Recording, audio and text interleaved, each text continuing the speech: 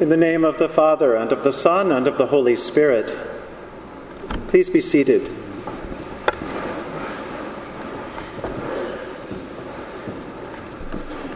The feast day for St. Francis of Assisi is technically October 4th, but we follow ancient tradition and move the celebration of the feast to the next convenient Sunday.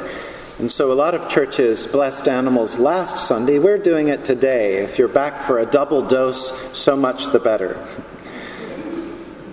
It's a good day to give thanks for the legacy of St. Francis, perhaps to learn something new about him, to bless animals, of course, to enjoy their amens and alleluias that we've already been listening to. While a lot of people are familiar already with Francis's kindness and charity towards animals, that was only one aspect of the way in which Francis also understood the whole world in a kind of upside-down way. He treated the poor as though they were powerful, and when he encountered the powerful, he showed them a kind of humility that they even found refreshing and attractive and inviting. One of my favorite St. Francis stories has to do with some notorious robbers who were picking on people and terrorizing the whole area. Francis was away on a trip trying to get something to eat and something to drink to bring back to the brother friars who were beginning to live together in a sort of community expression, an early friary of sorts. And so these robbers came to the friars and pounded on the door demanding entrance. They demanded food and money and whatever else they could get. They were absolute bullies. Friar Angelo, one of the brothers there, had heard about these robbers and what bad guys they were, and he'd had enough. And so he was ready. He opened the door and he let them have an earful. "You robbers and murderers, you aren't ashamed to steal the hard work of others, and now you're bold and shameless enough to devour the alms that are given to the servants of God. You aren't worth the ground to hold you up." And he went on and on. Eventually, the robbers gave up and they left that friary and moved on, a little bit ashamed and certainly a lot angry. But when St. Francis returned, Brother Angelo greeted him excitedly, telling him this story, how he had repelled the robbers with his forceful words. I imagine he was hoping to be rewarded for his efforts. Instead, Francis was angry. "You've acted cruelly, Brother Angelo. Don't you recall how Jesus himself said that he has come for the sick, not the healthy?"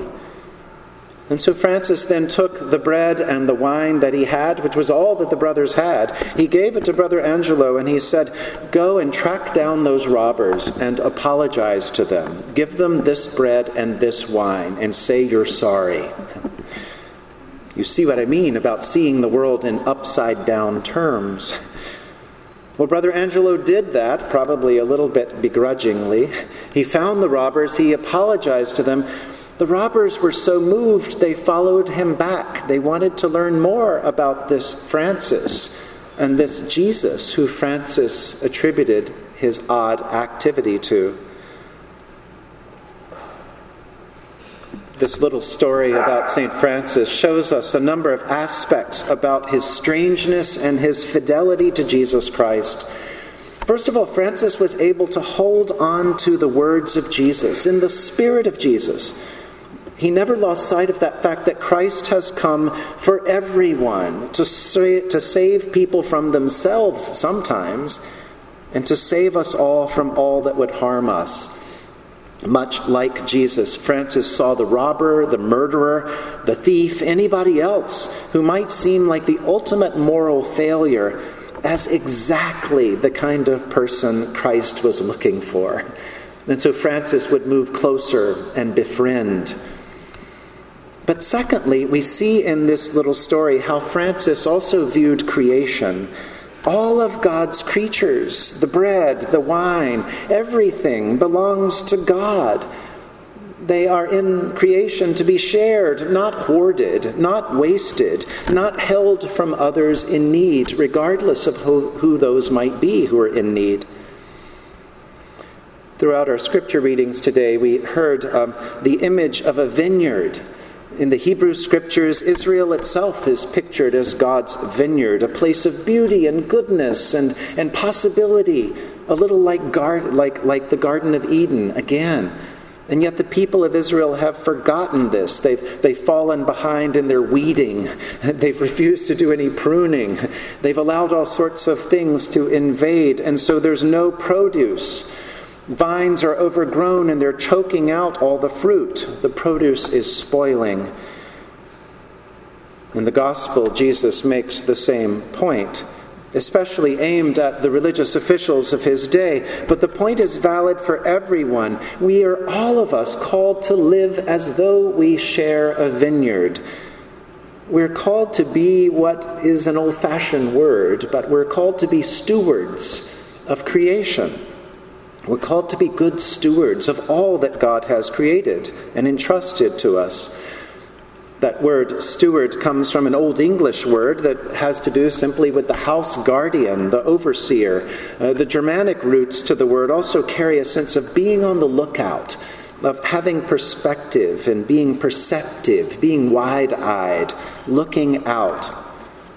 That's what we're to do for all of creation, to be on the lookout, to be caretakers and protectors, to be sisters and brothers of all that lives.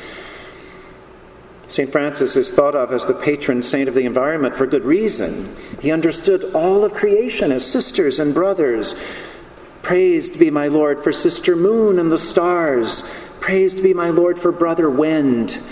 Praised be my Lord for Sister Water, for Brother Fire. Praised be my Lord for our sister Mother Earth, who sustains and teaches us. Christians may disagree on how we should caretake. Christians may disagree on the percentages or the priorities or who pays for what, but there can be no question of our responsibility for all of creation.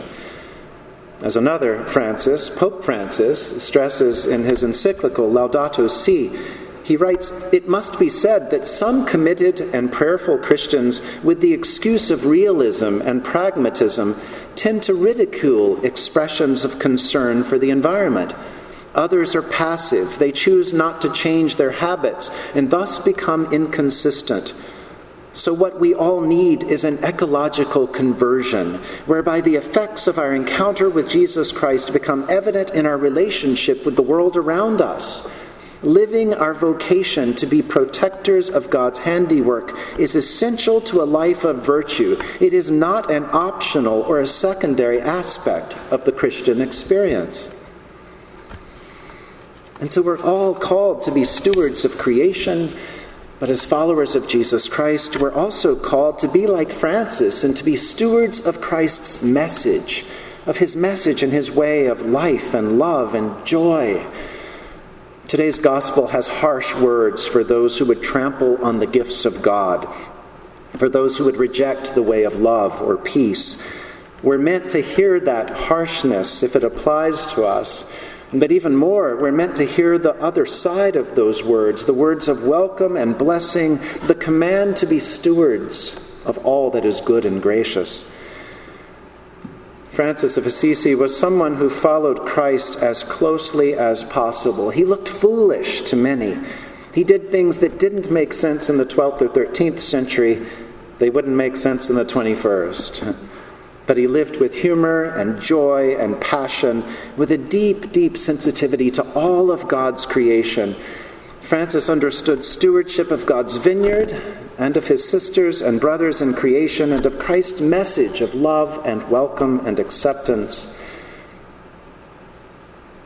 Today, especially as we welcome brother and sister dogs and cats and birds and other animals, as we invite closer Sister Rain and Brother Wind, as we notice all of creation, may we pray that the Spirit would inspire us to follow Christ by loving all creation and also by living more gently towards one another.